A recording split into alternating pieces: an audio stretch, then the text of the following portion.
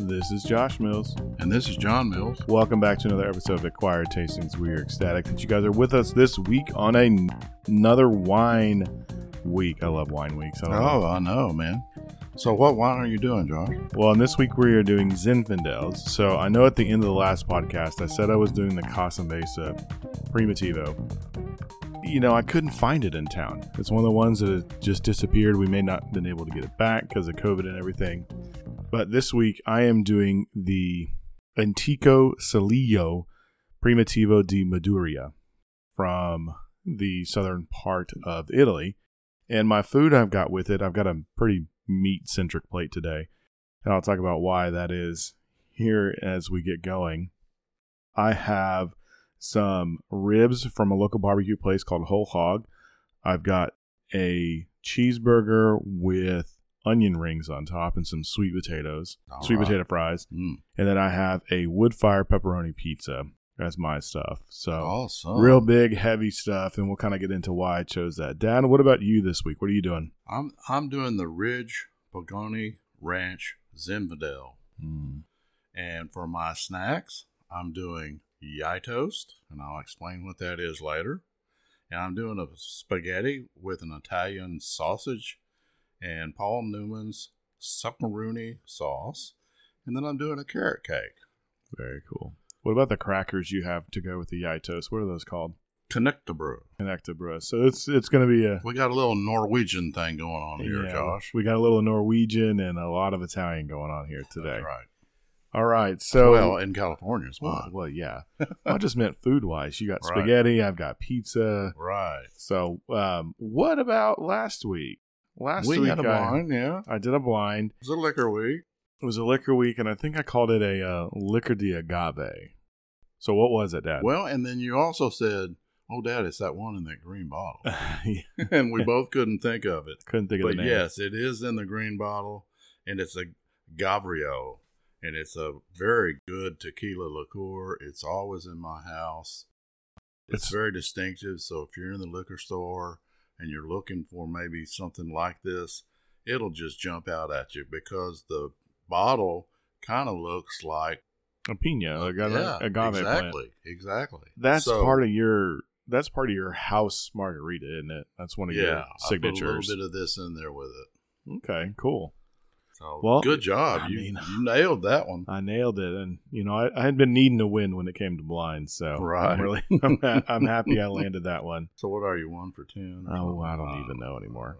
You're better than that. But I'm it's just kind of okay. But I'm very excited this week because we're doing wine, and I love wine. Wine's my jam, and we're doing some great red wine. Zinfandels are not always my jam, but I'm really excited to get into this. I'm really excited to do an Italian Primitivo, which is Zinfandel, and then an American old school style Zinfandel to really kind of see and talk about some of those differences. It's gonna be really fun. So once again, I'm doing the Antico Celio Primitivo di Maduria from Italy, and then I've got some barbecue ribs. I've got a burger with some onion rings on it and sweet potato fries, and then a wood-fired pepperoni pizza. So excuse us a minute, we're going to eat for a while. Yeah, we're gonna gorge ourselves and then come back to you in about 10 minutes. You got to see these plates. oh, they're going to get to see them in the Instagram photos. That's great. I love when my plate hangs off the plate. Right. It's so good. But we've got some really good food today, and I'm really excited to get into it. So, Dad, why don't you go ahead and start kind of sniffing the wine? I'm gonna kind of do a little. So, what kind of order are we eating? So we'll just go from right to left on the plate. We'll go. It doesn't matter. I would start with the barbecue, go to the burger, and finish with the pizza. All right, that's what I was planning to do. So, for me, that's right to left. That's right. Right. So I'll go ahead and while you're kind of getting into it a little bit, I'm going to just kind of give it a little talk about Zinfandel itself. So Zinfandel is a grape that is well known in the United States. It is also called Primitivo in Italy. In about 92, UC Davis did a DNA study and found that they are the exact same grape. So Zinfandel is the same as Primitivo, and they actually track back to a Croatian grape called Cirilizak Kostelski. So the grape is actually from Croatia. So along the Really? along the Adriatic Sea is kind of where it originated from. So from Croatia So from to Italy yes. to It's California. It's kind of, yeah. So it goes from Croatia and it gets over to Italy because of the monks. So a monk brings it over across the Adriatic Sea because this Zinfandel, or the Primitivo, is grown in the Perugia region of Italy, which, if you geography people, we know Italy is a boot. It is a high-heeled boot. The Perugia region is in the high heel.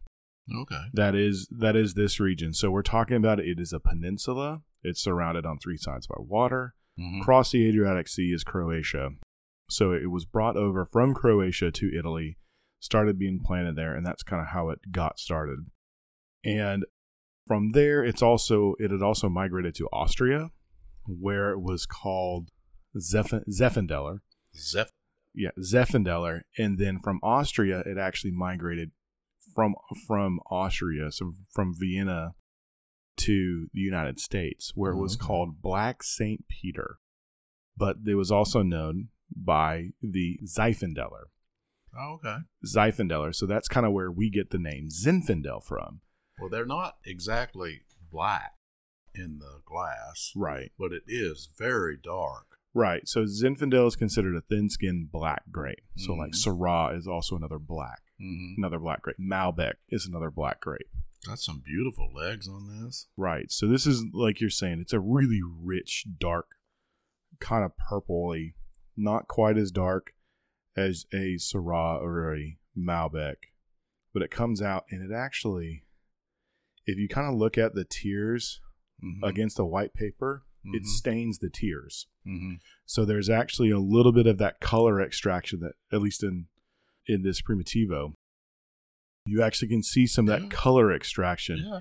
And when you're blind tasting, that's one of the things you kind of look for that can help you understand that it's going to be a highly extracted grape, which helps you understand that it's going to be a few of a couple grapes. So all Zins do that? I wouldn't say all Zins do that. I would say that's definitely a Zin marker. It could be a marker of a darker skinned grape. Okay. So what are you smelling as you smell this one? Oh, I'm getting a lot of jam out of it. You know, boysenberry or something like that. Yeah. Maybe blackberry. Boysenberry jam, blackberry jam. It also has kind of that pie consistency. Yeah. A little bit of licorice, rhubarb, but it's very dark. It's very dark fruited. Now, is yours 100% Zin? It is 100% Primitivo. Okay. So it's 100% Zin. It's actually a single vineyard. Okay. Wow. So it's actually single vineyard. It's 14.5% alcohol. Wow. Yeah. Which is a little bit lower than you'll find other Zinfandels. But when you smell it, you get that like big, rich fruit flavor with that spiciness that's going on to me. Oh, it smells wonderful. Now, mine's not 100%, and we'll talk about that later, but it is near that 14.6 is what mine is. So I guess that's where they're going to be. Right. So they're going to, I'm sure you'll talk about it, but Ridge is a little bit more, Ridge has a very interesting story, and they do a lot bit more of that blending. Now, when it comes to the laws in Italy, it only has to be 85%. It only has to be 85% of whatever grape it is. But since this one is a DOC or DOP, one of the top levels when it comes to those restrictions and everything, they may do a little bit different. But this is 100%. Yeah. It's really rich, really full-bodied. Yeah. But it's not overly jammy. Well, and the legs, they're kind of on the short side, but there's lots of them. Right. Oh, God, it's good. It is a wonderful wine. I see you reaching for the ribs, so I guess it's open season on the ribs. Oh, yeah, it's open season on all the food. Come on, we're not. It's the two of us sitting here in the dining room. It's not formal at all. We just go for it. It is the formal dining room. Formal dining room, but now it's the formal podcast room. Yeah, this is pretty much our studio now. So these ribs are from a local barbecue place called Whole Hog Cafe. They do a little bit of different style. For those of you longtime listeners, than the Kansas City style, which my dad and I do. They're a little bit more wet. We do have a couple of their sauces to go with it. Dad, I gave you their number 3, which is their spicy sauce if you want it. Okay. And then I have their classic and their sweet sauce because I'm not a big spice person. But Primitivo and Zinfandel are probably my favorite barbecue wines, hands down. Okay. I think it just goes really well with the spiciness and that earthy undertone of the barbecue. It's one of my favorite things to do with barbecue is serve this type of wine. So because of these ribs being a little bit different in style, they're going to come across a little bit sweeter. Yeah, they are. But Whole Hog still has a really good, like, smoky, big, juicy, tender rib that they do. They've got a lot of awards here. Yeah. Memphis, they won Memphis Awards. I don't know how many awards they have. They have some across the country. I think they have a place up in New Jersey. I didn't know that. So it's always a go-to place if I'm not making my own. Yeah. It's one of the places that's a go-to around here in Little Rock. But the ribs have a nice their spice rub is good. And I'm pretty sure they sauce there. So they're a more wet style rib. Has a little bit of that like sticky top sauce on it, in my opinion, which is not what you and I do, or kind of what when we were cutting our barbecue chops, what we were eating. Right. Most of the time when we were in Kansas City, it's all dry. There's not any of that extra kind of wetness on top. But that sauce brings a little bit of sweetness to it with that earthiness and the spiciness and the smoke and everything. That works well. And it just, that jamminess of the Primitivo and that spiciness just, to me, match so well with the wine. So I put the number 3, which is, as you said, the spicy one. And so I got some stuff going on in my mouth with it. And the wine helps calm it down, but it doesn't kill it. And the spice does not kill the wine. So the wine stands up to it very well. Yeah. It's a good wine. Now, in Italy, I don't think they'd be eating ribs. No. Well, they wouldn't be eating ribs this way if they did. They would be eating more of steak-style stuff or grilled. But this wine will stand up to almost any meat you throw at it. So maybe a flat steak. I mean, a flat steak, it would hold up to, honestly, any steak you have, because it's got enough it's got enough boldness. It's not overly alcoholic. The tannins on this are really soft because it is a thin skin grape. Now, if it was a thicker skin like a Malbec or a Syrah, you're going to find more of that. You're going to find more of that tannin, that grippy, that bitiness to it. So the sweetness of this rib causes some sweetness to come out of the wine that I wasn't first tasting. Right. Now, I'm still tasting the jammy, but it's kind of a low note or a back note, right, to that sweetness that's coming out. So I didn't think of this grape as being so sweet, but it really is. Yeah, so are you saying it kind of moves from like blackberry boysenberry jam to blackberry boysenberry pie? Yeah. So for those of you that when we talk about this, you may not have a frame of reference, but you may understand the difference between a jam and a pie. Right. Or it has a little bit more sweetness. But the thing I really enjoy about this pairing, and barbecue pairings and Zinfandel in general, is that spicy undertone. So Zinfandel has like a cinnamon, a clove, that kind of spiciness to it. And I think that works really well with the barbecue. Because the barbecue has some of those same similar kind of spice notes to it. A little bit of smokiness to it. I like my barbecue a little bit more smoky than this one. Right. And which I think also goes well with that. Because the fruit is so ripe. It works well with that level of smokiness and the way the meat kind of melts and has that fatty extra tenderness to it. So now the area that it's in, you said the heel. Correct. Is that a cold climate area, somewhat like this Sonoma, which is close to Pacific? So it's considered a warm climate, but because it is a peninsula, it gets a lot of cooling breezes. From any direction. It gets a lot at least for 3 directions. Yeah, it gets a lot of cooling breezes. Now, the latitude, if I'm thinking about the latitudes of this correctly, the latitude of this area which we're talking about is more like the southern United States. So it's going to be very warm, but it is very much influenced by the Mediterranean and Adriatic seas that come around it. So you get that cooler climate, but it's very dry. Yeah. Because this is very dry. Like the name of the area in Italy, like its state, basically its state name, means arid or dry place. Mm-hmm. So a place without rain. So this area is very dry, cool, but warm, which is one of the things that Zinfandel loves. It can do okay in some hot areas, but Zinfandel ripes really early. Like Primitivo is actually kind of Latin for first ready or first ripe. Oh, really? And that's kind of where the name in Italy comes from. So prima is first. So if you've ever heard the prima ballerina, that's the first ballerina. Right. It's the top ballerina. Or, first chair. Yeah, first chair, those type of things. Prima, primavera is, first season or first, so first of spring. So when would they harvest? They can early. I've seen notes that it can be harvested as early as July, which is really, really odd. Or it's not normal because most of the time it's harvested later. Harvest usually comes later in, August, September, October. But these can be ready as early as July. Yeah, mine's first ready October 3rd is what they said about this bottle. Right. And something that's different about Ridge, and you may talk about it, is Ridge's elevation. Where I'm going to let you talk about that. But, this kind of grows at sea level. And because of what it is, it's a really tight bunch of grapes. So it's a long, tight bunch, and it can actually ripen very unevenly.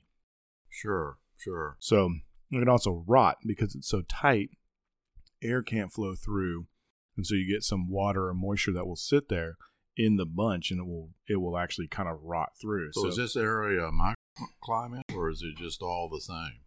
Well, there are going to be microclimates within it, but its main climate is considered Mediterranean because it's so influenced by the water around it. Now I see you digging into this burger. Well, I hadn't dug in yet. I'm looking at it and I'm trying to remind me what it is. So this is the smokehouse burger from a local place called Big Orange.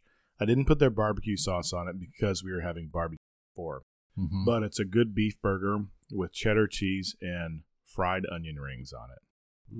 So kind of some onion straws. So you're going to get a lot of that big, like, fatty kind of flavor. So this is one of the fat plays. And I think fat plays really well with this wine because it can have a little bit of softer edges. It's not really, it's lightly acidic, but it's got all that big, bold juiciness that I think pairs well with fat. And then you also have some sweet potato fries to kind of go with some of the sweetness of the wine. So that's sort of surprising until you said it. I knew I was crunching something. Then when you said his onion rings, it's like ding, ding, ding. That's what it is. And that has a special sweetness and saltiness of its own. So now I'm going to try a taste and see how it all puts together. And that big earthiness of the beef, the beefiness goes really well. So when I was researching, beef and lamb kept coming up as pairings for Primitivo. So what'd you think of that now that you've had a taste? So that saltiness is definitely there, but it didn't kill the sweetness of that jam or that pie, as you said. And I'm running out already, Josh. I mean, that's the mark of a good wine. This is such a good wine. Yeah, and it's under $20. Oh, you're kidding me. Easily under $20. And this is also the 2016 vintage. Okay. So I bought it at $18.99. I've seen it as low as like $13.99. Oh, that's a deal at stores. And that's the thing about this region is it's a deal. It's a deal in wine, and it's good. It's good, full bodied. It's got great flavor to it. And what I get with this and the beef is I get more of those earth tones. Yeah. More of the bottom notes that kind of balance out the sweetness of the wine or the jamminess. Sweetness is not really the right thing to say because it's not sweet. It isn't. Because the residual sugar level of this is only 1.8 grams per liter, which is very, very small. Uh-huh. So it's actually just the fruit characteristic. So jam's the wrong word. 'Cause No, when you make jam, it's very sweet. No, but jam is actually the right word because the fruit is jammy. It's very overripe. Mm-hmm. It's very full of its own flavor and more toward that overripe sweetness. Mm-hmm. But it's not sugar sweet, which is kind of one of those things we as wine professionals have to talk with people about. Right. Because when you say something that you want something sweet, you may not actually want something sweet. You may want something that's fruity. Mm-hmm. That's not going to be dry. It's not going to be tannic. It's not going to be acidic. So this wine, I would not say it is not acidic. It is not tannin. It's not tannic. It's not drying. And it's not really that sweet. And it's not sweet, but it's very fruity. It's very fruit forward. So I think there's a mind trick going on. Mm-hmm. You get that fruitiness, and you go, "Oh, it's jammy. Oh, it must be sweet." Mm-hmm. Because that's what happened when I took a bite of the rib, which I know has that sweetness on it. Now, I'm wondering how our Kansas City style ribs would go. I think they'd go well because I know when I looked at the pairing notes for the Zinfandel that I chose, that was top of the list. Yeah, so these, because they are so fruity and so jammy and so feeling of sweet, they work well with spice. So that'll kind of calm it down. You know, our ribs that we make are spicier than this. Mm-hmm. And so that spice would play well with the fruit. Plus, we have that char that is going to play well with the right, not the sweetness of it, but the earthiness of it. The earthiness of it, and that will kind of, and that is why I think Zinfandels can be one of the best barbecue wines in the world. We're coming up on, when this comes out, it's the Thursday before Memorial Day. Yeah. No. Yes. Thursday before Memorial Day when this one comes out. This comes out on Thursday. I'm getting lost, Josh. I know we got so much. Yeah, we got so much going on. But we have so much coming on right now. But when we're recording this the Sunday before Memorial Day, Pentecost. Yeah, and Pentecost Sunday is. And it's gonna release the Thursday before. If you've got grill out, if you've got cookouts, you got barbecues coming up this weekend, this wine is so good. It's also good because you can have a little bit of a chill. I'm going to have to go get some ribs since Memorial Day is coming up. I almost forgot. Yeah, but this wine and go get this wine. This wine will work so well. It works well with a little bit of a chill on it too. Mm-hmm. You know, you can have it in your cooler. You can have it on your boat. Take it out. Well, pour it into a plastic if you're going out on a boat. You don't want it to break. But it will work well with a little bit of a chill on it. And yeah, it works well with so much food. Like we've seen, it just worked with ribs. It just works with burgers. It's one of my favorite pizza wines as we're going to move into trying now. When I looked it up, 55 to 59 degrees is what Zin's ought to be. Well, and that's the thing is like you can throw it in your cooler, pour yourself a cup or a glass on a hot day, and as it goes from cool and you're holding it because you're talking with your friends, it warms up a little bit. Sun's bearing down. It's just going to get even better. No, son, I'm going to drink some. Yeah. I mean, you know, we have listeners all over the world. You know, for us here in Arkansas, we've already had our first 90-degree day. Yeah. And it's, you know, May. And oh, by the way, I noticed, Josh, yeah, we have over 2,000 downloads. I know, and we're very excited. We've reached that mark, and it's only because of you guys listening to us, and we're very appreciative. Keep downloading, keep reaching out to your friends. We love to see that. I wish we could figure out who that 2,000th person was. Yeah, that'd be a lot of work, I think. But we really appreciate that, and we just love that you guys are listening to us. But going back to this one, and you know, I love that we decided to do this, and we didn't even think about it being a Memorial Day wine. But going into it and doing the research, drinking it again, you know, Zins are perfect. I think this is just me. Zins and Beaujolais, probably the best Memorial Day wines. See, I don't think of Zins that often. I don't either, because I've had a lot of really bad ones. I've had a lot of ones that I don't like, that are too jammy, that are too alcoholic. I mean, there are Zins now that range up in the 16-17% alcohol. And here's why. Like we said, it's an early ripening grape, but it's also a very sugar-heavy grape. Mm-hmm. It can have up to 28 bricks, which is the sugar measurement, which is very, very high. Okay. So that's the number of fermentable sugars that is in so the then grape. that yeast gets to going and it's going to make a lot more alcohol. Exactly. Now, because we're talking about Zinfandel, and while you're doing that and trying the pizza, I'm gonna tell this story. I would bet there are a lot of people that listen to us that know Zinfandel for not red Zinfandel. Oh, yeah. But white Zinfandel.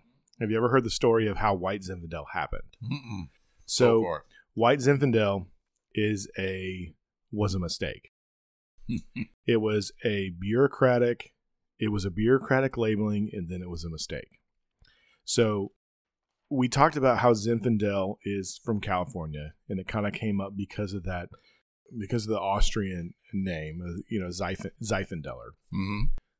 So in 1972, Bob Trinchero, who was the winemaker for Sutter Home, he decided to pull out to do what's called Saignée rosé, to drain off some of that stuff that's been fermenting to make a rosé.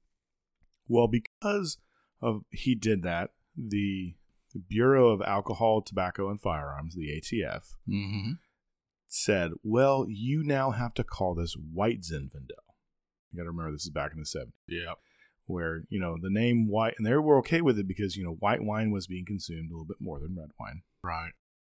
And so he made a great dry rosé, 1972, 1973, 1974, gained really good popularity. But in 1975, something happened.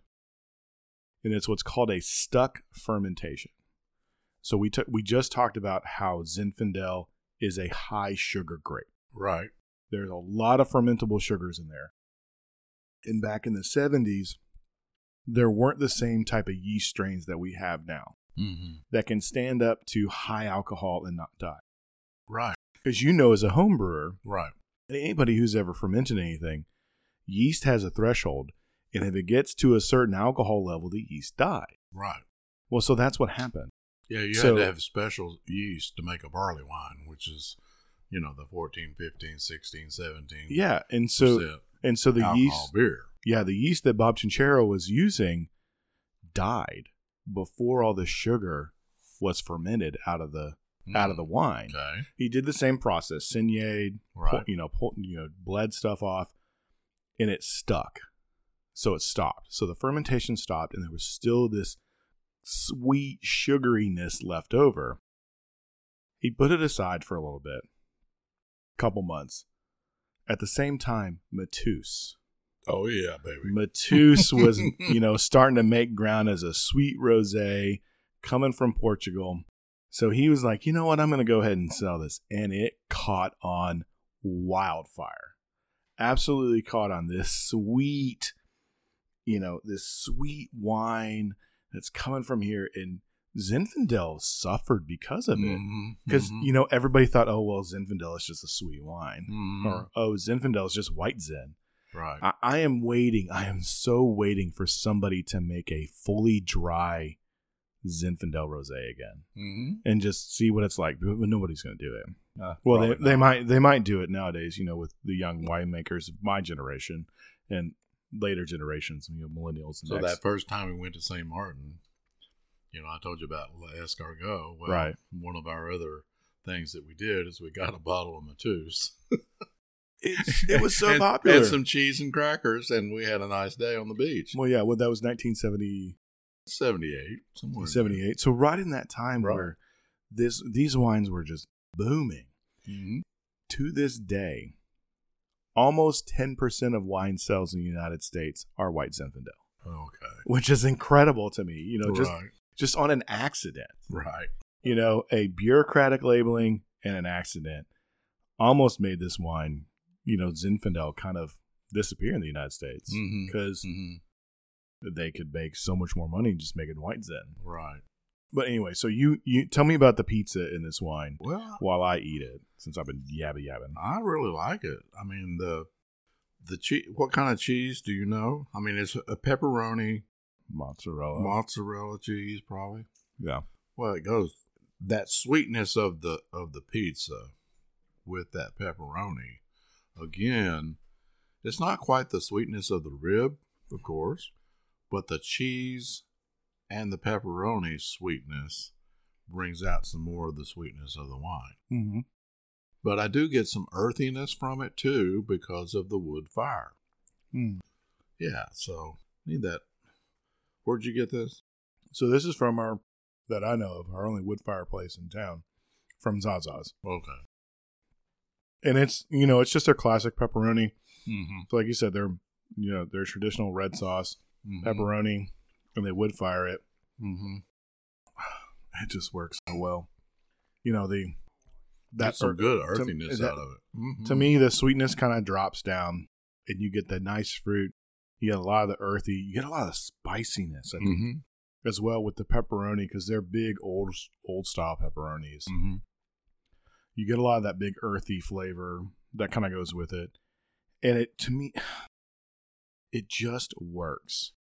And it's one of those pairings that, for me, is so nostalgic, because the first two wines that I tried, and most of the times that I did it, I would be going into Colonial Wine and Spirits here in town, and my friend Dave and I, we'd be like, all right, order pizza, let's go grab a bottle of wine.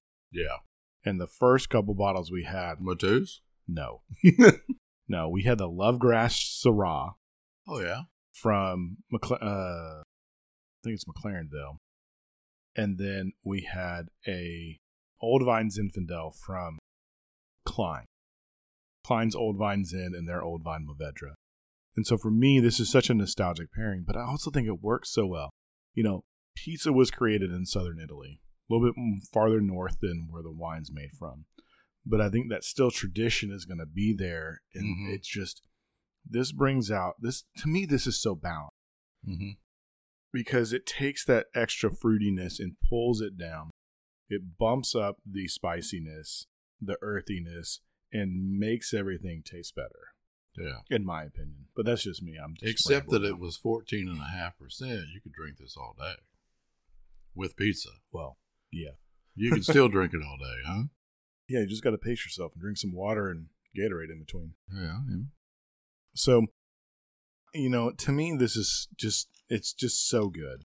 And, kind of like, let me talk a little bit like technical stuff when it comes to this wine. So like I said, it's a single vineyard wine. Mm-hmm. It's from the Casino Nitti vineyard, which is only 25 hectares, which is, I think, that's small. It's like 10 acres maybe. I forget. Because I know hectares are smaller than acres. It's like, it goes through 100% malolactic fermentation, so you don't get that really harsh kind of sharp acidicness. It's all that like lovely soft acid. It's fermented in cement, so there's none extra kind of things going there. It's aged for 6 months in French oak barriques. Now, a barrique is a 225 liter barrel.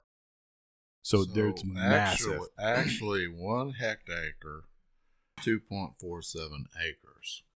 So that would be... So the hectare is bigger than an acre. 1 hectare is 2.47 acres. So a hectare is smaller. Yeah. 1 hectare is 2.5 acres. So this would be, 25 times 2.5 math major. You can figure that one out. 62. So it's look at there, like 0.5. Like I just throw it out there, and then he's got that. He was a math major. I didn't just make that up. No, I have a BA in math. He's got a BA in math, not a BS in math, an actual BA. Well, I can still BS it. But, the oak aging this is 6 months in very large, what are called barriques. So 225 liter. 6 months. 6 months. Oh, that's not long at all. It's not long, but you also have to remember it's a very large barrel. So it's there to soften. And then it sits 4 months in bottle before. So those are natural. very large barrels. French oak, yeah. It's Yeah, probably okay. it's definitely they're neutral oak by now. Like most of the barriques that are around, they're Just kind of smooth it out. old.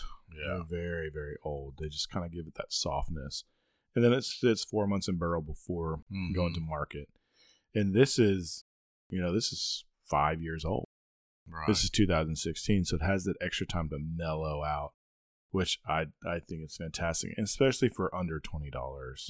So now, is it going to get better with time in the bottle? I think this is kind of about its peak. So what year did you say that was? This 16? is 2016. Maybe a couple more years, and then it's going to start to fall off. You start to lose some of that extra fruitiness. So what I read about mine was, and it's a 2017. Right. It said it's good for 10 years. Yeah. So mine said 5 to 7 Yeah. with the Primitivos, and it may just be a vinification difference. Yeah. Coming from different areas, may just in Yeah. it's just going to be different.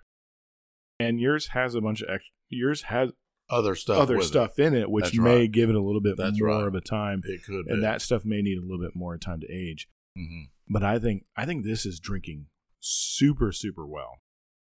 I mean, I don't know how this could get better.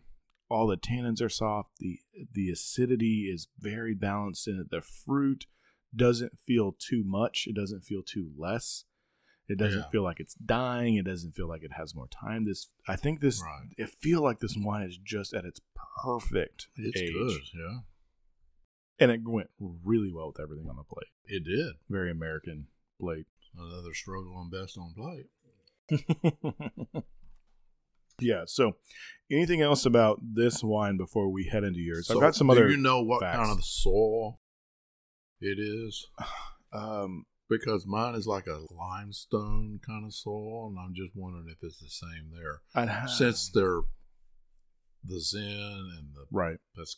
are all about the same, I would think maybe the soil is about the same. Well, if you don't know, that's okay. So this is alluvian soil, and there is some limestone in it. So yeah, it's about the With same. it being so close to the sea, it's Right, definitely exactly. going to have that limestone, sandy. yeah. And the alluvian has to do with a lot of dead, old sea crustacean. Mm-hmm. That's kind of where that name comes from. And then it says it has that limestone in it as well, because you can have alluvian soil without the limestone. Yeah, and some of Atlantis floated up. Right. Oh, it's right there. Right. So What? I thought Atlantis was more in the Atlantic, not in the Well, nobody Mediterranean. knows where it is. That's the point of Atlantis, That's I the guess. thing. But yeah, so sounds like it's gonna have very similar soil to what you're talking about and where you're talking about it. But all right, well, are you ready to kind of switch over? Sure, why not? Okay, so tell us again what your wine is and what you're pairing with it. So the wine is the Ridge Pagani Ranch Zinfandel. It's a 2017. And actually what it is, it's 84% Zinfandel, 7% Petit Shiraz, 7% Arcanta Bachet, and then 2% Patana. And it's gotten all kinds of awards for it. And it is about the same as yours. It's 14.6. And then on the plate is the Yai Toast with Connectabra. And that's a Norwegian connection that I just wanted to try because, we're always doing a goat cheese. Right. So Connectabra, Yai Toast is a cheese. It is First a of all. cheese. And you'll see on the Instagram picture, it looks like Peanut butter. peanut butter. I mean, it does. There's no way around it. It looks like peanut butter. It looks like slices of peanut butter. If you're looking for this cheese in your grocery store, look for a red wrapper and it'll say Sky Queen. You may not find it. It's not always there. Depends on your grocery store, whether it's a good one or not a good one, depending on how many different cheeses they have. If you got a Whole Foods in your town, that would be my I found it at Kroger's too. Right. But I would say if you have a Whole Foods, check your Whole Foods first. Because they're going to be the place that I would think that would have it first. So the essential way to enjoy this cheese is you use the Norwegian cheese cutter. And if you've not ever seen that, let's see if we can describe that, Josh. You got the handle, and then you've got like a spade where you draw across the cheese and it cuts a small sliver. Yeah, it's like a reverse truffle shaver. Yeah. So you're just going to like make really, really thin slices of this cheese. And that was invented in 1927 in Norway. So awesome. It's definitely a Norwegian thing.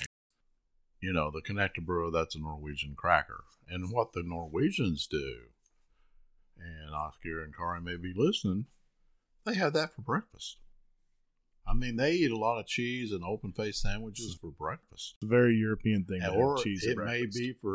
It may be for their afternoon tea, or it may be for their dessert.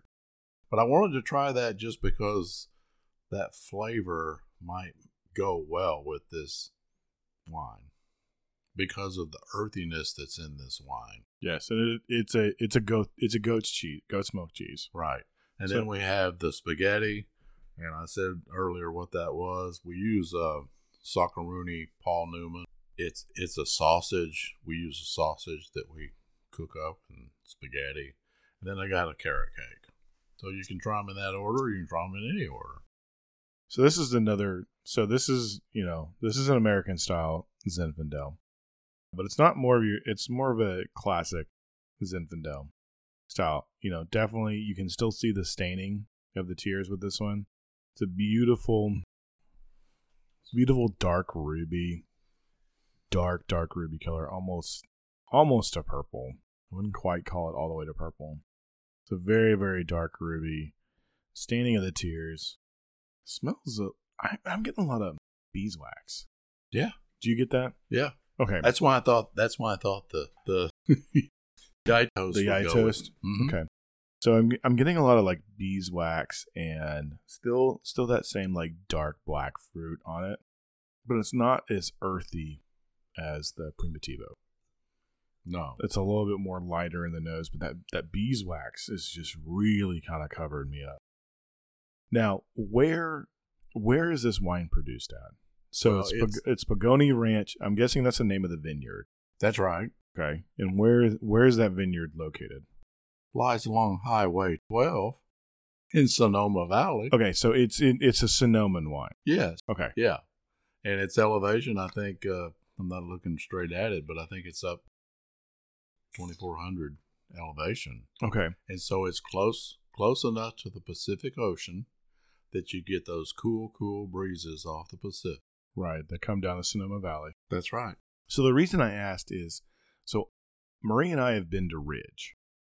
Okay. So Ridge is, I think it's their original tasting room.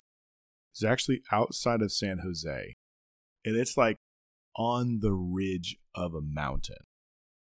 It is way high up there. I think 2,400 is what I read. Well, no, but that's that vineyard. But so Ridge is actually in Lutton Springs. Oh, they have a whole bunch of vineyards. Yeah, so they've got a bunch of. There's lots of them. They've got in Paso Roma. They have a vineyard. Yeah, they've got a lot of stuff around, but like their main place is in Lutton. I think it's Lutton Springs, and it is honestly at the top ridge of one of the mountains or hills. Yeah. And when Marie and I were up there, the breezes were insane. Like I was actually in Cupertino, California, which is outside of San Jose, doing some training with Apple. And we finished it. She was living in San Francisco. We drove down and then we drove up to Ridge. And we were driving up this mountain for like 30 minutes. We're like, where is this place? Like, did we pass it? And, there are vineyards there are wine, vineyards. And like, did we actually pass it? And we kept going. And it's at the top of the mountain at the end of the road. Mm-hmm. And it is on the ridge. Like the name Ridge makes sense. Yeah. When it comes to this wine. But if you get a chance, it's a beautiful, beautiful spot because you can look over like all of San Jose and Cupertino, like the Silicon Valley. You can from their vineyard, you can look down and see the entire Silicon Valley, and they make fantastic. You know, a lot of them you go to a winery and you can look down and you can see 2 or 3 miles, but apparently with this one, you can see 20 or 30 It's miles, incredible. Whatever because of the altitude. Right. Now this started in 1885. 1885? 1885. The Dr.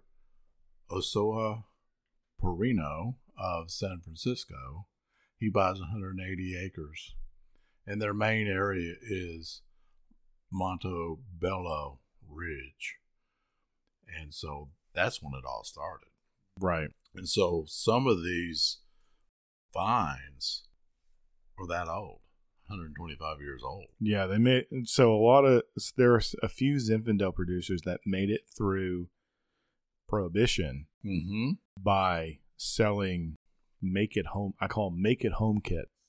Yeah, where they would either sell the juice or they would sell like a brick of grape press that you can rehydrate at home, right, and make your own wine at home.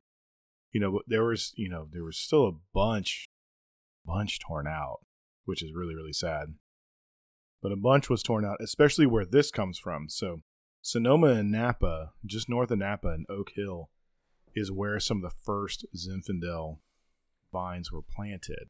They actually got ripped out during Prohibition, but it was so wildly popular because it made great wine and it made it quick. It was early, so you could have multiple types of wine growing, and you'd have enough time between your Zinfandel and something else coming up that you could actually finish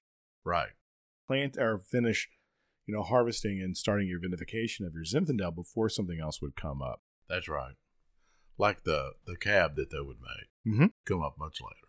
Right. So what I was saying earlier too is that they harvest the younger grapes off the younger vines on October 3rd. And then 4, 5, 6 days later, that's when they'll harvest those 100-year-old or 125-year-old grapevines. Well, and one of the reasons it takes so long, so we talked about July when it comes to the Primitivo. One of the reasons it's later with Ridge is because of its elevation. That's right. Because it's higher in elevation, it takes longer to ripen just because it's not as warm as the valley floors or closer down to the valley floors as things are growing. So this wine's really good. It's really finessed. So, I've been tasting it as Dad has been as we've been talking. And this one, you have that dark fruit profile. You have some of that earthiness. You have a little bit of that acidity, but it's all really, really well integrated. Is that kind of what you're getting? Yes. And it seems to be maybe a word to use is smoother, because it's, and maybe that's because of the different grapes that are in there and the different types. Right. So this 2017 was a very wet year. Okay. And so it ended up having more sugar because of the wetness. But it also will be a little bit more diluted. And more diluted. So with the Petite Sirah and some of the other grapes that are blended with it, it smoothed it out. Petite Sirah will also give color and body, kind of bolster it up a little bit. It's a little bit later of a ripening. Petite Sirah is actually one of my favorite grapes. Oh, me too. I love Petite Sirah. So you'll get some pepper out of that? Kind of, but I think, what's the percentage of Petite Sirah in this? I think it's at 7. I'm not looking at it right this minute. So I think that's going to be more for color and body than really any kind of flavor aspect. Because, like you said, it's a wet year, so the grapes are going to be a little bit more waterlogged. They're going to be a little bit lighter in color. Juice is going to be a little bit less. The fullness of it's going to be a little bit less. So they're going to add things that are going to add particular characteristics to the wine. Petite Sirah is one that will always add color and oomph. Yeah. Like, that's kind of its thing. It's color and oomph. That's one of the reasons I love it by itself, because it has good oomph. A really big, rich color. That 2,600 foot elevation, just because of that, is going to be cooler. And then it's close enough to the Pacific that it's going to get those Pacific breezes that gives it that coolness. Right. So this is a lot, kind of like you said, it's softer, it's more finessed. It doesn't have those big, bold, big fruity, big spicy flavors. Now, when I aerate it a bunch, I get a lot of that spice, a little bit prickly, like black peppers, cinnamon kind of spice going on. Maybe even Chinese 5 spice. But you get some of that once but I gotta work for it. It's a very, very well integrated wine. So when I say well integrated, what I mean is that everything I'm tasting is all together. Like, I have to search and I have to work really hard to break those things apart. It doesn't mean it's a bad thing. It doesn't mean a wine that's a little bit easier to dissect is not worse than this wine. It's just a characteristic of the wine. It's soft, it's finessed, it tastes really good. Now, this cheese. So, for the listeners You've out had there, this before, right? I have had this cheese many, many a time. I enjoy this cheese very, very much. This cheese is a staple at our house at least once a year, because it normally lands on our cold table, doesn't it? Yeah. So explain a cold table. So a cold table. So my mom was an exchange student in Norway for a year after her senior year. After her senior year, she went to Norway and was an exchange student there. And one of the traditions that she brought back, the Norwegians do, is at Christmas time, where on Christmas Eve is actually when they open their gifts. Right. They open their gifts on Christmas Eve. And then after that, rather than doing a big elaborate meal, they have what's called a cold table. So everything is uncooked except for the porridge. They do make a good luck porridge. Everything else is uncooked. So it's, smoked cheeses, smoked meats, cheeses, pickled crackers, stuff that's pickled, stuff that's all pickled. And it just comes out on a big plate and you just kind of pick at it and bring it through. And ever since I can remember, on our Christmas Eve night, we do a cold table where there's sardines, there's cheeses, there's meats. We've recently stopped doing the porridge because none of us really ate it except you. Yeah. So, but it's this. And it's a lot of work. It is. Make the porridge. It is a lot of work. But this cheese, this, I call it peanut butter cheese. Well, on the wrapper it calls it caramel. That's another. And the thing, goat cheese, it's peanut butter cheese, turns out brown. Right. So this cheese, it looks like peanut butter, and it has that really big, nutty, smooth, sweet kind of flavor because they cook. What they do is they cook the goat's milk to kind of preserve it when they're making the cheese and they're making the curd, and it gets this like brown caramely color. But it looks more like peanut butter to me. But it has that nutty, sweet flavor that really tastes like peanut butter. And because of that, it tastes like a peanut butter and jelly. The wine and this cheese tastes like a peanut butter and jelly sandwich. There you go. Best on plate. All right, we're done. He says that because I love peanut butter and jelly. Well, I think you alluded to it, and I'm changing the subject a little bit. When Prohibition hit, this winery, like all the other wineries, it's like, what do they do? And for this winery to sustain themselves with Prohibition going on, it says a lot. Yeah. I mean, there were two things you could do, or there were three things you could do as a winery once Prohibition hit to not shut down. Right. You could make it home kits. You could find a Catholic church and partner and to be their spiritual winemaker. Yeah. For the sacraments, or you could somehow figure out how to be a medicinal maker. It reminds me of marijuana. It honestly reminds. Medicinal marijuana? So no, like medical marijuana. medical. I'm sorry. Well, yeah, medicinal medical.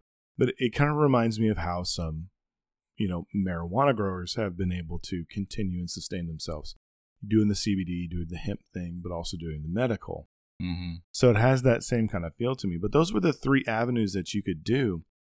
But so many wineries that were pre-prohibition shut down.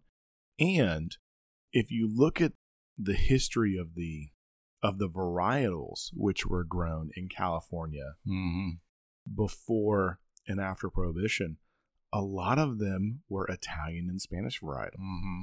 So this one, not really known to be Right. a Italian varietal, was there, but like Sangiovese, Grenache, a lot of those were grown out there.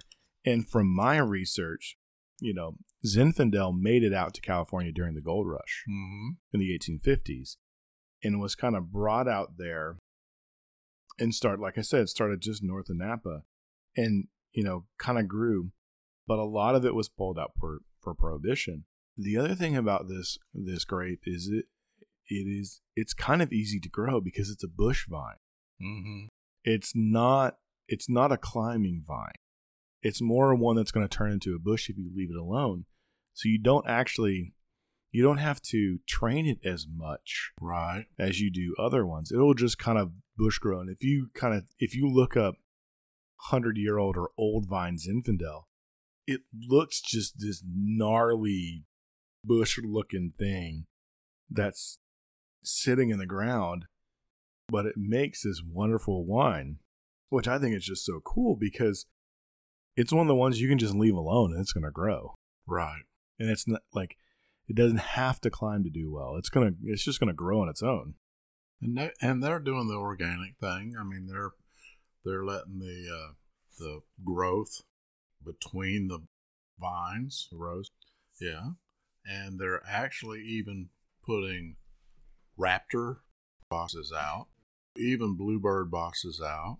Cool, because the raptors will deal with the field mice and the bluebirds will deal with the pests. Exactly. And so then every year when the raptors and the bluebirds go away, they clean those boxes out so that when the new ones come back, or even maybe it's the same ones, they've got the clean box.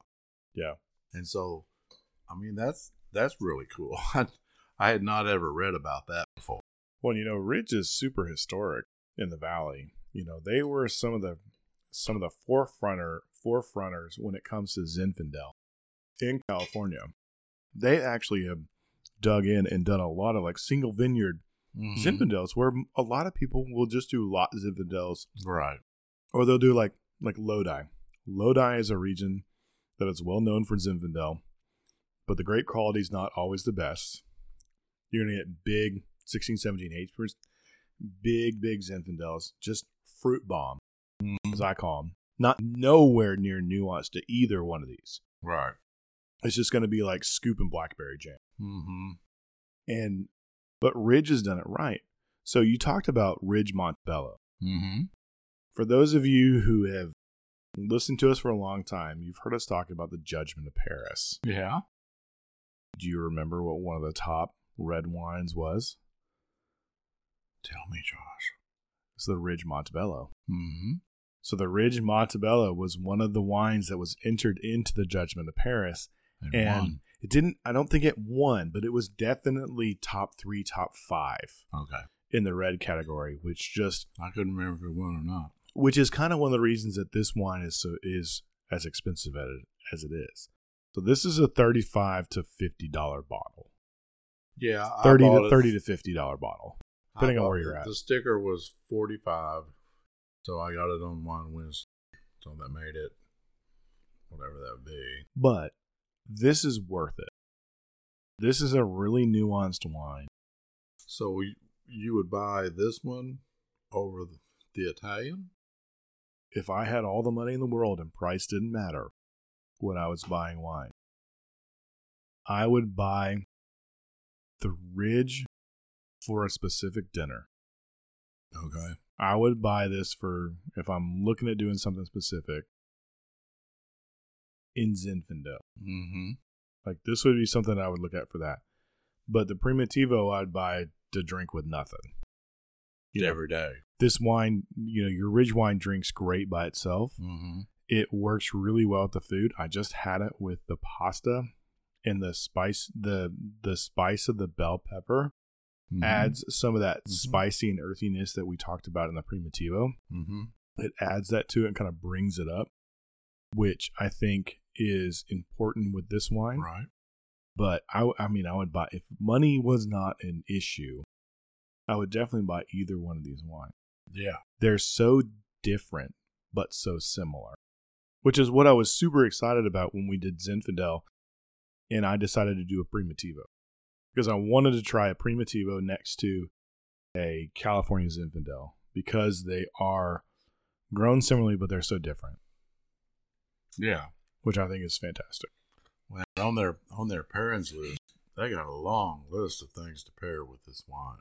Blackberry, braised, beef, short ribs.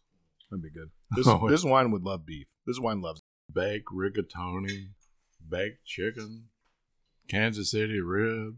Is it actually on there? Yeah. Kansas City rib? Yeah, that's what it said. Wow. What would be a chocolate poke cake? P-O-K? P-O-K-E. I don't know. I don't either. I could click on it, but it's there. I mean, they got a long list of things to choose. And of course, I didn't choose any of them. Well, that's fine. I mean, that's the fun of this. That's what we're doing. So, for the listeners' sake, get this wine and go over to their website and pick out one of these and try it and tell us what you think. Yeah. And I think it just shows the versatility of this grape, too. Like you said earlier, we don't really think about Zinfandel. I don't. Zinfandel just kind of sits there. And I think it's because I've had a lot of Zins that are just way too fruit bomb. Mm-hmm. Like, it's fruit and high alcohol. Right. But both of these are so nuanced, and they have all these extra flavors. Like, I just did it with the carrot cake, and it works really, really well because the spice of the carrot cake adds that depth to the wine, and that fruitiness goes really well with the cake.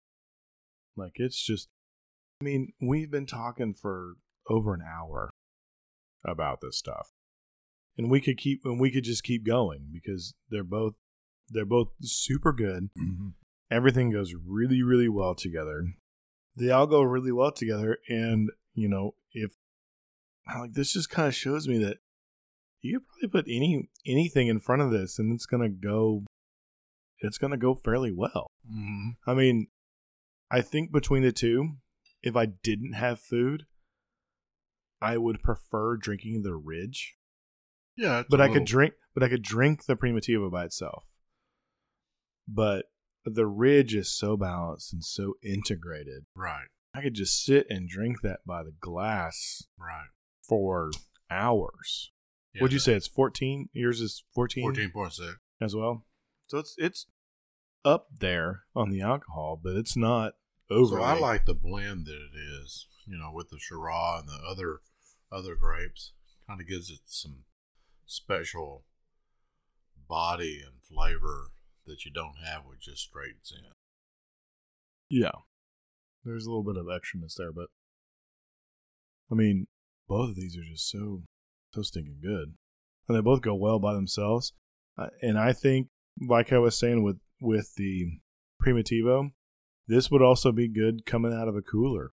It's a little bit higher of a price, but put in a cooler, take it on your beach trip, your boat trip, to the pool. I think it would work really well. To the lake on the Memorial Day. Exactly. I even think, like, if you're doing a float trip or something where you're still in that kind of cold water age, tie it up on the side of your raft or on the side of your canoe with your 6-pack, keeping it cold in the mountain water. Just don't flip and lose it.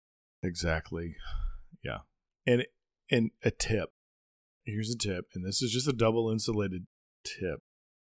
You got to remember, if something is insulated, it's supposed to keep temperature out. So if you're trying to keep something cold by putting it into something cold, an insulated thing will keep the cold out.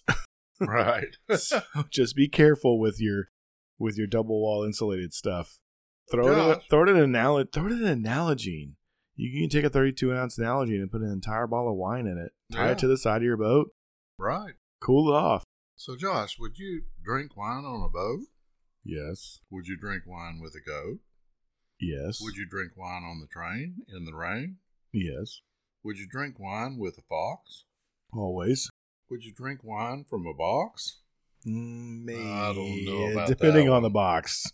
Would you drink wine with a mouse? Yes. Would you drink wine in the house? Of course. So, it sounds like you would drink wine everywhere. Pretty much. So, what I was reading, for the listener's sake, is a friend of mine gave me this.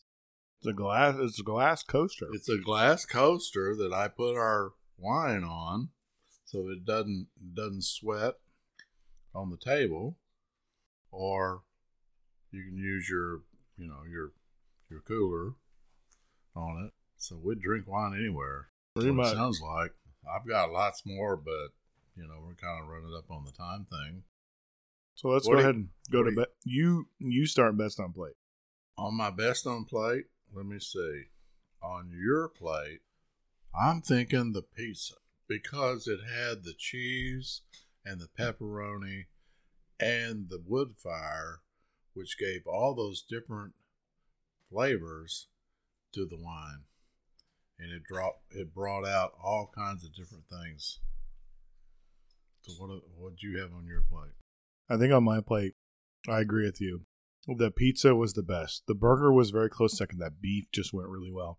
But everything about like the pizza, the wood fire pizza just elevated everything. And it elevated everything in the food and elevated everything in the wine. So I just gave you some rib. You need to try the rib with your wine. Okay. Just saying. And while you're doing that, I'm going to tell best on plate for yours. Okay. I think the best pairing on your plate was the carrot cake. Okay. The extra spiciness and the sweetness brought a little bit for me what was missing. Not missing. What I wanted in the wine, and I didn't know it until I tried it. Mm-hmm. That extra spicy level just kind of enhanced that wine a little bit. And the wine brought fruitiness that for me, who doesn't like carrot cake, I don't really care for carrot cake. But that fruitiness brought it into the cake, which made it more enjoyable to me. Now, best for what I've tried, that ridge in the rib is lights out. I just tried it too. It is so good. So can we switch plates? And I mean, we could, but we're going to go for another hour. Yeah. So what about best? You said the carrot cake on mine. Yeah, I said the carrot cake on your plate. What do you think? I really like the Yai toast. I mean, I didn't know if that would work, and it worked perfect. It does work really well. And I really love that cheese. Anyway. Yeah, you do love Yai toast, but that nuttiness and creaminess and the little bit of extra acidity that's on the cheese just goes really well with the wine. So the same person that did the coaster when we were still working, or I was still working, I gave her some of the Yai toast, and I said, I want you to try this. And she tried it, and she goes, I don't know about that. So it is an acquired taste. It does, and you have to just taste it without thinking. Well, when you look at the cheese and it's brown, it's like, oh my God, what's this going to be like? It's going to be funky and scuddy. But it's not. No, it's not funky. It's kind of like peanut butter. It does. So I say it all the time, and people are like, no, it doesn't. They taste like it tastes like peanut butter. So maybe we ought to get a peanut butter and jelly sandwich and try this ridge with it. Maybe, but I think it's time to head to the blind. What do you think? All right, let's do it. All right, so I am using my tasting sheet from a former boss of mine, Jennifer Hendrickson, and here we go. All right, this wine is a red wine. It is a kind of medium concentration of a ruby wine. There's no evidence of gas or sediment. Does not seem to be any staining of the tears. Smells clean. It's moderate in intensity. I would say it may be in the developing phase. There's kind of a lot going on the nose. A little bit of SO2 on it, but the fruit characteristic is red. So definitely some raspberries, red currant, dark red cherries. A little bit kind of a dried. This is a red week, isn't it? Yeah. A little bit of dried or kind of desiccated flour. Definitely some earthiness to it, some like composty forest floor area, and some vegetalness to it as well. I can't really tell if there's any earthiness or kind of mineraliness to it. And you kind of get some of those baking spices, cinnamon, nutmeg, kind of clove-ish, to kind of show that there is definitely some oakage to it. It's a dry wine. Tannins are medium plus, I would say. Alcohol is kind of medium to medium plus. It is a kind of a fuller bodied, round textured kind of wine. It is dry. Mm-hmm. I'm still getting, wow. Yeah, tannins are medium plus. Still getting all those. Yeah. Dark black fruit. There's no red fruits, but taking a little bit more toward black. So black cherry, almost blackberry, super raspberry's there, but it's very, very like dried or desiccated. Big floral flavors, almost kind of like a rosiness. Yeah, there's some like definitely some earthiness, some like that's not petrol. It's almost like tar. Like asphalty kind of flavors to it. Tannins are ripping now that I'm getting into it a little bit more. Yeah. Definitely some earthiness. You know, like I said, there's earthiness, there's tannin. Tasting it, there's a little bit more like rocky, stony mineralness to it. Definitely wood usage. Yeah. Oh, yeah. Lots of tannins. Yeah. So I'd say the medium complexity, longer finish on this. So I think this is an old world wine. I think it comes from a cooler climate. Possible grapes, Barbera, Nebbiolo. Maybe we could say Sangiovese in there. I think is possibly from Italy. Could possibly be from a strange region in France or Spain. And it's probably 3 to 5 years old. So I think this is an old wine. I think it is from Italy. I think it is from Barbaresco. So it's a Nebbiolo grape. I think it is a 2000, let's see. I think it's 2005, 2006 of a high quality producer. This is a yummy, yummy wine that I want to drink lots and lots of. So that's what I think it is. I think it's a Barbaresco from Italy.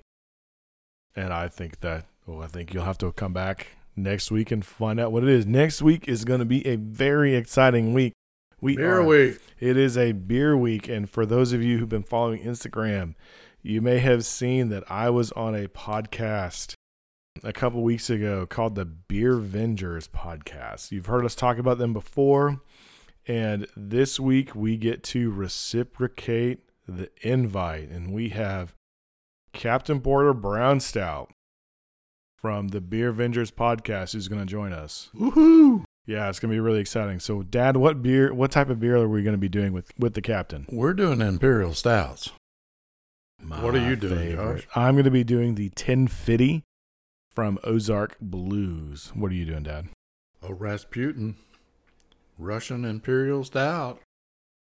From North Coast Brewing. Do we know the Captain? Is Captain going to be a surprise? We should tell him what we're doing. No, has he told us yet? No, we haven't. All He right, hasn't told us yet. So the captain's beer is going to be a surprise. So we'll tell him what we're doing, and then he can match it in there. Yeah, so it's gonna be hopefully we can get his beer and he can get ours.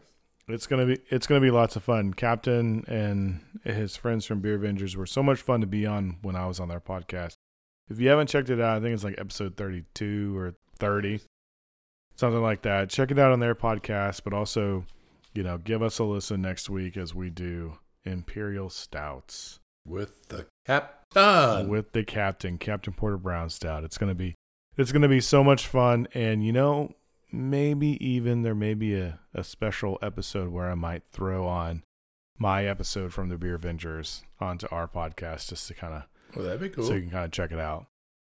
That would be cool. Right. So we're, as always, we're very, very thankful for you guys who listen to us.